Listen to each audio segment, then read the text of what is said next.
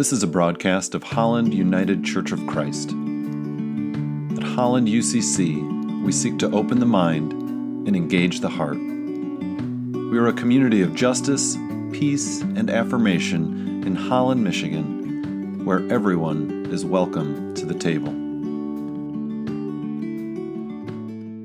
This morning's words of integration and guidance are a poem, Still Queer in America by Becky Brooks. We were erased, and still we loved. We were shamed, and still we loved. We were expelled, and still we loved. We were laughed at, and still we loved. We were hunted, and still we loved. We were sacrificed, and still we loved. We were marketed, and still we loved. We were legislated, and still we loved. We were murdered, and still we loved. We were murdered, and still we loved. Our reading from Scripture this morning is a rendering of Psalm 17 by Nan Merrill. Listen to my heart, O love divine. Hear the cry within me. Heed my prayer from lips that would utter truth. For in you do I seek justice. Be thou my eyes that I may see with clarity. If you try my heart, if you visit me by night, if you test me, you will discover I desire only to draw closer to you. I look at the injustice and the oppression that dwell in your land.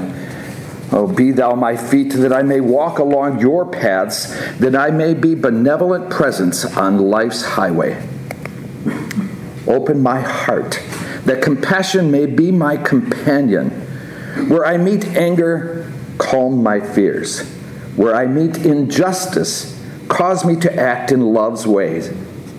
I shall behold your face when I am fully awake, and I shall dwell in the house of love and peace and joy. Hear what the Spirit is saying to the church. Thanks be to God.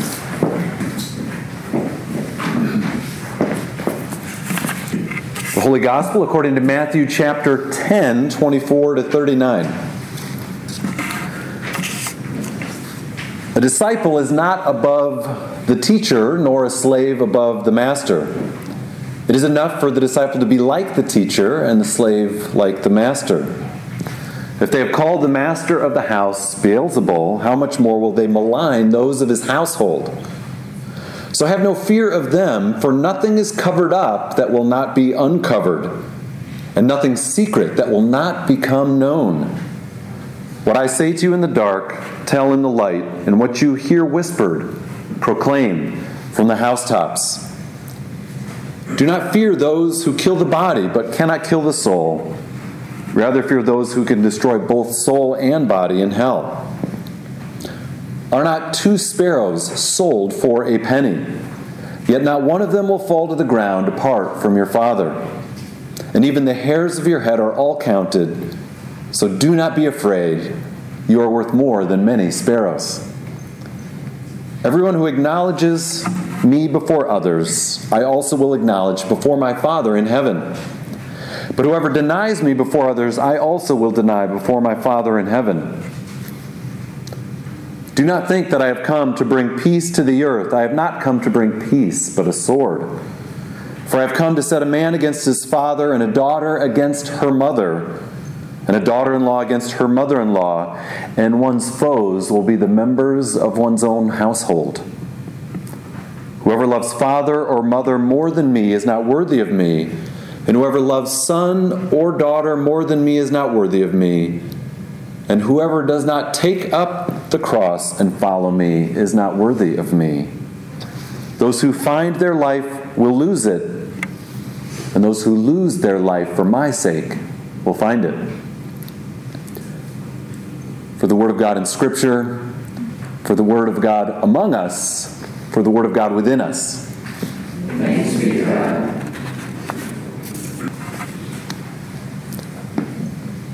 My father asked if I am gay. I asked, does it matter? He said, no, not really. I said, yes. He said, get out of my life. I guess it mattered. My friend asked why I talk about race so much. I asked, does it matter? He said, no, not really. I told him yes. He said, you need to get that chip off your shoulder. I guess it mattered. My neighbor asked why I put that ramp up to my front door. I said, does it matter? He said, no, not really. I told him because it makes my life easier. He said, is there a way to make it less obvious? I guess it mattered. A member of my church asked why I like gospel music. I asked, does it matter? She said, no, not really. I told her that it connects me to my Southern Christian childhood. She said, I guess you're in denial about your oppression. I guess it mattered. My God asked me, do you love yourself? I said, does it matter? She said, yes. I said, how can I love myself? I am gay, Latino, disabled, and a Christian in a hostile climate. She said, that is the way I made you. Nothing will ever matter again. A poem written by an anonymous high school student called Mattering. Who we are matters to God. Who we are matters to God. But we live in a culture, and often we find that culture in the church especially, where we are not affirmed, especially if we're somehow different than the norm. If we don't fit the expectation of what a good or a normal person should be, whatever that is. The African American writer, feminist, civil rights activist, and lesbian Audre Lorde said, it is not our differences that divide us. That kind of surprised me. She said, it's not our differences that divide us. Rather, it's our inability to recognize those differences, accept those differences, and celebrate those differences. I think we actually do have the ability to recognize those differences, and that's what part of the problem is, right? We see things that we categorize as different, and sometimes our flags are raised, or we're not comfortable, or something happens, right? And I think where we often fail is from moving to that next step. Not just recognizing difference, but accepting it. Realizing, oh, that's how you are. Tell me more about you. Help me know about you. And then she says there's another stage beyond just accepting. Celebrating. Celebrating those differences. And that's often a stage for many of us on whatever the issue might be, right? We recognize difference, and perhaps we've been trained and growing up to think of that difference a certain way. But then perhaps we meet a neighbor, or a friend, or a coworker, or a fellow student who fits one of those different categories, and oh, I kind of like this person. They've got something to teach me. In fact, there's something really beautiful about that person, and we begin to accept. And then, when we really begin to care, we're ready, perhaps, to celebrate those differences. But it's not easy, and it's a journey, and it's difficult. Justin Lee, in his book, Torn, Rescuing the Gospel from the Gays versus Christians Debate, tells about his own coming out to his parents' story and the challenge that was. He says, telling my parents had been on my mind since I had first realized I was gay. It was the only major secret I had ever kept from them, but it was because I was so close to them that telling them the truth was so frightening. If anyone else reacted badly or their opinion of me changed, I could handle it. But my parents were the most important people in my life. If this news changed my relationship with them, my world would never be the same. He's at his pastor's office at the church, and his parents are coming. And he's waiting for them. And he says, as the minutes dragged by, I wondered what my parents would say when they knew. How would they feel? Shocked, angry, ashamed, confused, hurt? Would they blame me for these feelings? Or would they understand that I hadn't chosen them? Would we argue? Or would they just be sad and disappointed? I tried to predict their reaction, but I couldn't. I didn't know how they would feel. I didn't know how I would have felt. With every noise in the hallway, I started thinking it was them. I took deep breaths to calm myself. I just wanted this to be over, and soon it would be, and their impression of me would be forever changed. You could feel a little bit of what he's feeling. It says, then I heard their voices in the hallway. I straightened up and tried my best not to look nervous. They sounded like they were having a pleasant conversation, just chatting and laughing like normal. They came around the doorframe and everyone looked at me. Oh, well, hello, my mom said.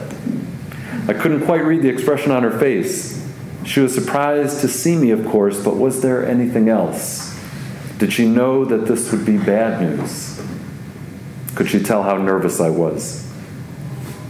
I started talking about Liz. My parents knew her. We'd been dating for some time, and they loved her. I rambled on for a minute before finally getting to the point. We broke up, I said slowly. We broke up because my voice was failing me. The knot in my stomach felt intense. We broke up because I looked at their faces. For a moment, I wondered if they knew what I was about to say. I looked down at my shoes for courage. We broke up because I couldn't say the G word. I'm not attracted to girls. The words were out. I stared at my feet, a million thoughts running through my head. I wanted to stop, but I knew I needed to say one more thing just to make it clear. I'm attracted to come on, Justin, say it. To guys. And that was it. That was as much as I could say. Silence engulfed the room. I kept staring at my feet. My mom eventually did start crying. This wasn't the life she had envisioned for her son. Even so, she and my dad continued to affirm their love for me and their desire to help me live the way God wanted. In all our minds, of course, that meant I needed somehow to become straight. He was raised in a very conservative church environment, and that shifts in his story throughout the book, but at that point, that was where he and they were. The conversation, he says, continued into the night. All I could do was sit there silent. My parents knew. My deepest secret had been exposed. And like Adam and Eve in the garden, I felt naked and ashamed.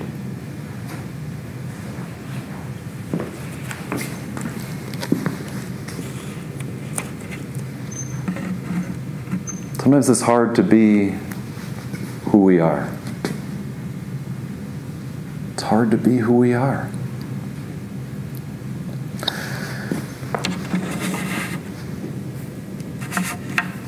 And sometimes, I think life is a journey, right? Of discovering who we are, embracing who we are, and being willing to live into who we are. And I really like the way the Message renders some of our text, the Message translation of the Bible. And here, Eugene Peterson translates Jesus saying, don't be intimidated. Eventually, everything is going to be out in the open, and everyone will know how things really are. So don't hesitate to go public now. Isn't that a cool line? Don't hesitate to go public now. Don't be bluffed into silence by the threats of bullies. There's nothing they can do to your soul, your core being.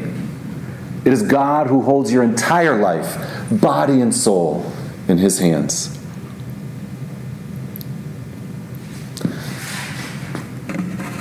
Well, it is Pride weekend, and so I've shared a few stories relating to that, to being gay and affirming that, or owning that in one's life, and the challenge that is.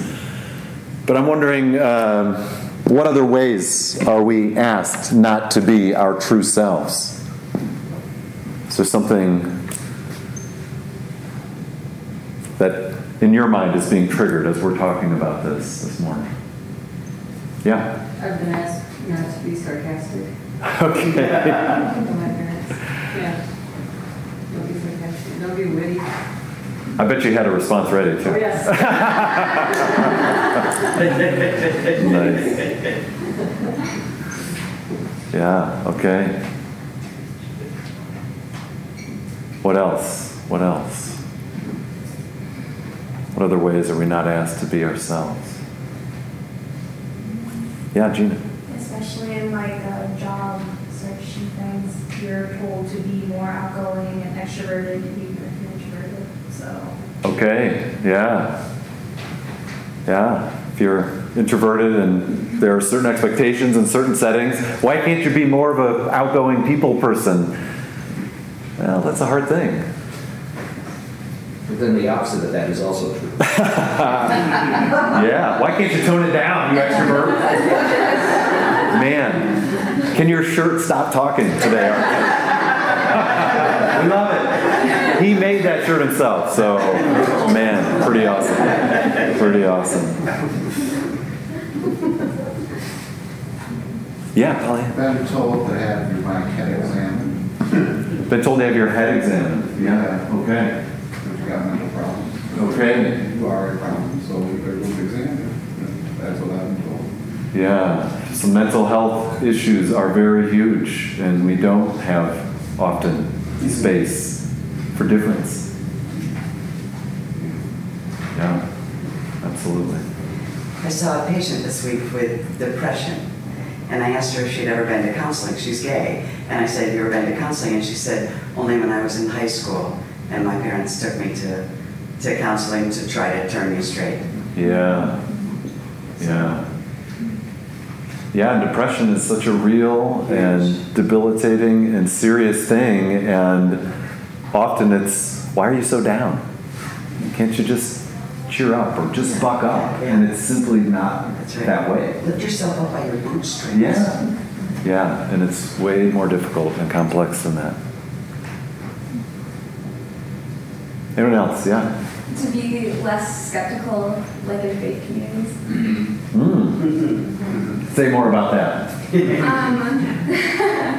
I think just like in my experience, some of like the Christian communities I've been in, I don't feel like questioning and like doubting things is okay or like encouraged or like affirmed as like a positive part of your faith journey. In some places it is or is not? It's not. It's not, okay, yeah. Yeah, and so then you feel like you've been burned in that setting, and it kind of deflates your willingness to ask those questions or to keep trying. Yeah. Yeah, Megan. I was actually told I needed to talk to somebody to see if I had evil spirits as a result of my doubts. Okay. Wow. And part of the conversation had to do with mental illness. So the combination of the mental illness and my doubts about Jesus and all the things surrounding that, this person thought I needed to have things cast out. Wow. I'm sorry to hear that. And yet it's not that surprising if we think about it, unfortunately. Yeah.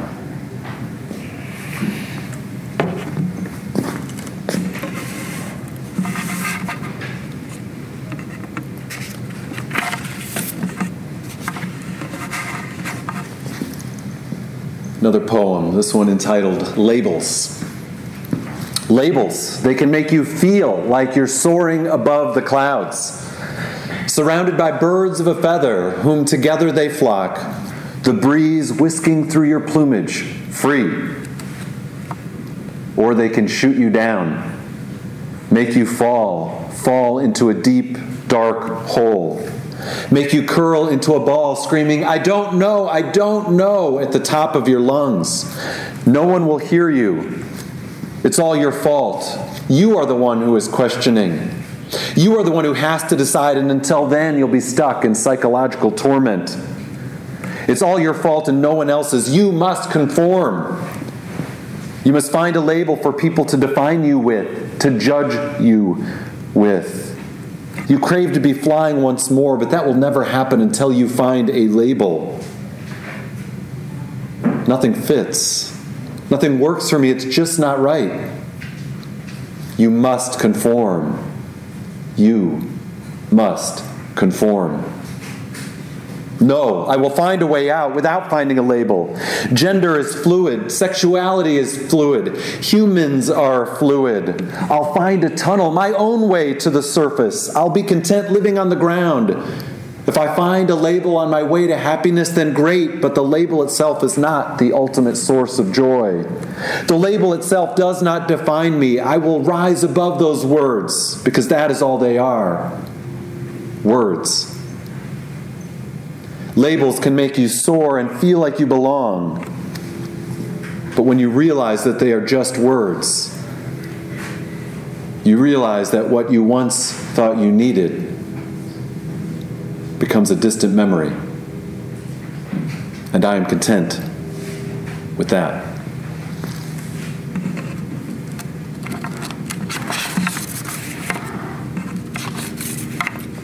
Being true to ourselves.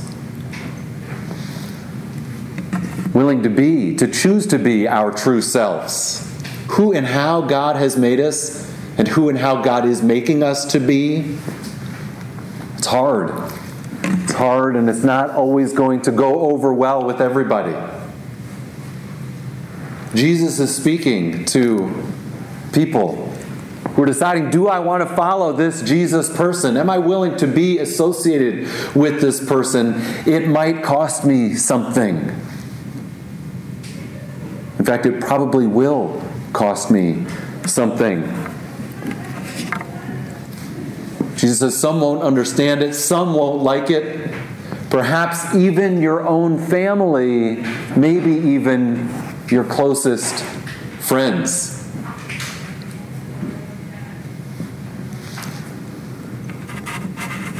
I found that in my own life when following Jesus began to look different than it did when I was 10 or 12 or 18. And when I began to talk openly about that, to share things, to blog about it, I knew there could be pushback. And there was. There was. Don't appreciate who I am as a follower of Jesus. They think I'm not following Jesus. They think I'm on a road to hell. And I'm taking others with me. I've been told you are doing the work of the devil. Jesus says, if you're going to follow me, if you're going to follow me, it may cost you something. And Jesus was a radical. He invited us to a radical way of living and loving and forgiving. And I aspire to follow him. Some days I think I'm on the right track, and other days I'm just kind of hoping to find the track. Right? It's hard. It's hard. But I think it's worth it. And I think it's what Jesus invites us to, and I think it's what our world needs. And Jesus says, and this is again from the Message, stand up for me against world opinion, and I'll stand up for you. If you look to me, you'll find both yourself and me. Stand up for me against world opinion, and I'll stand up for you. If you look to me, you'll find both yourself and me. So don't be intimidated. Eventually, everything is going to be out in the open, and everyone will know how things really are. So don't hesitate to go public now.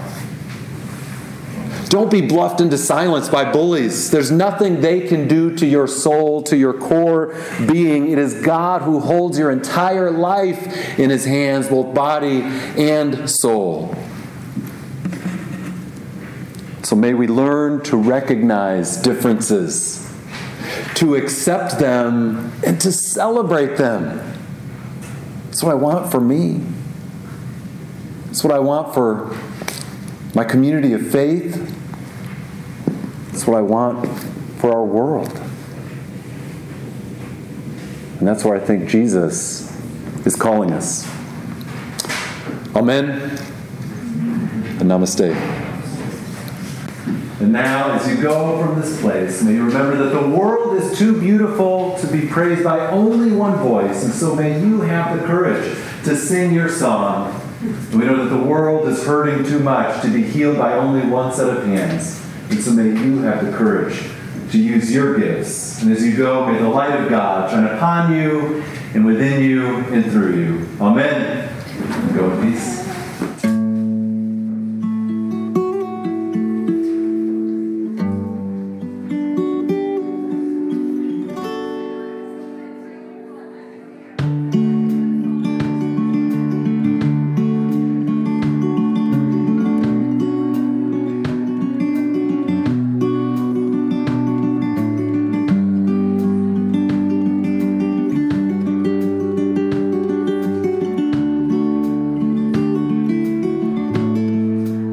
You are invited to join us for worship on Sunday mornings at 10 a.m. at the Holland Area Arts Council in downtown Holland.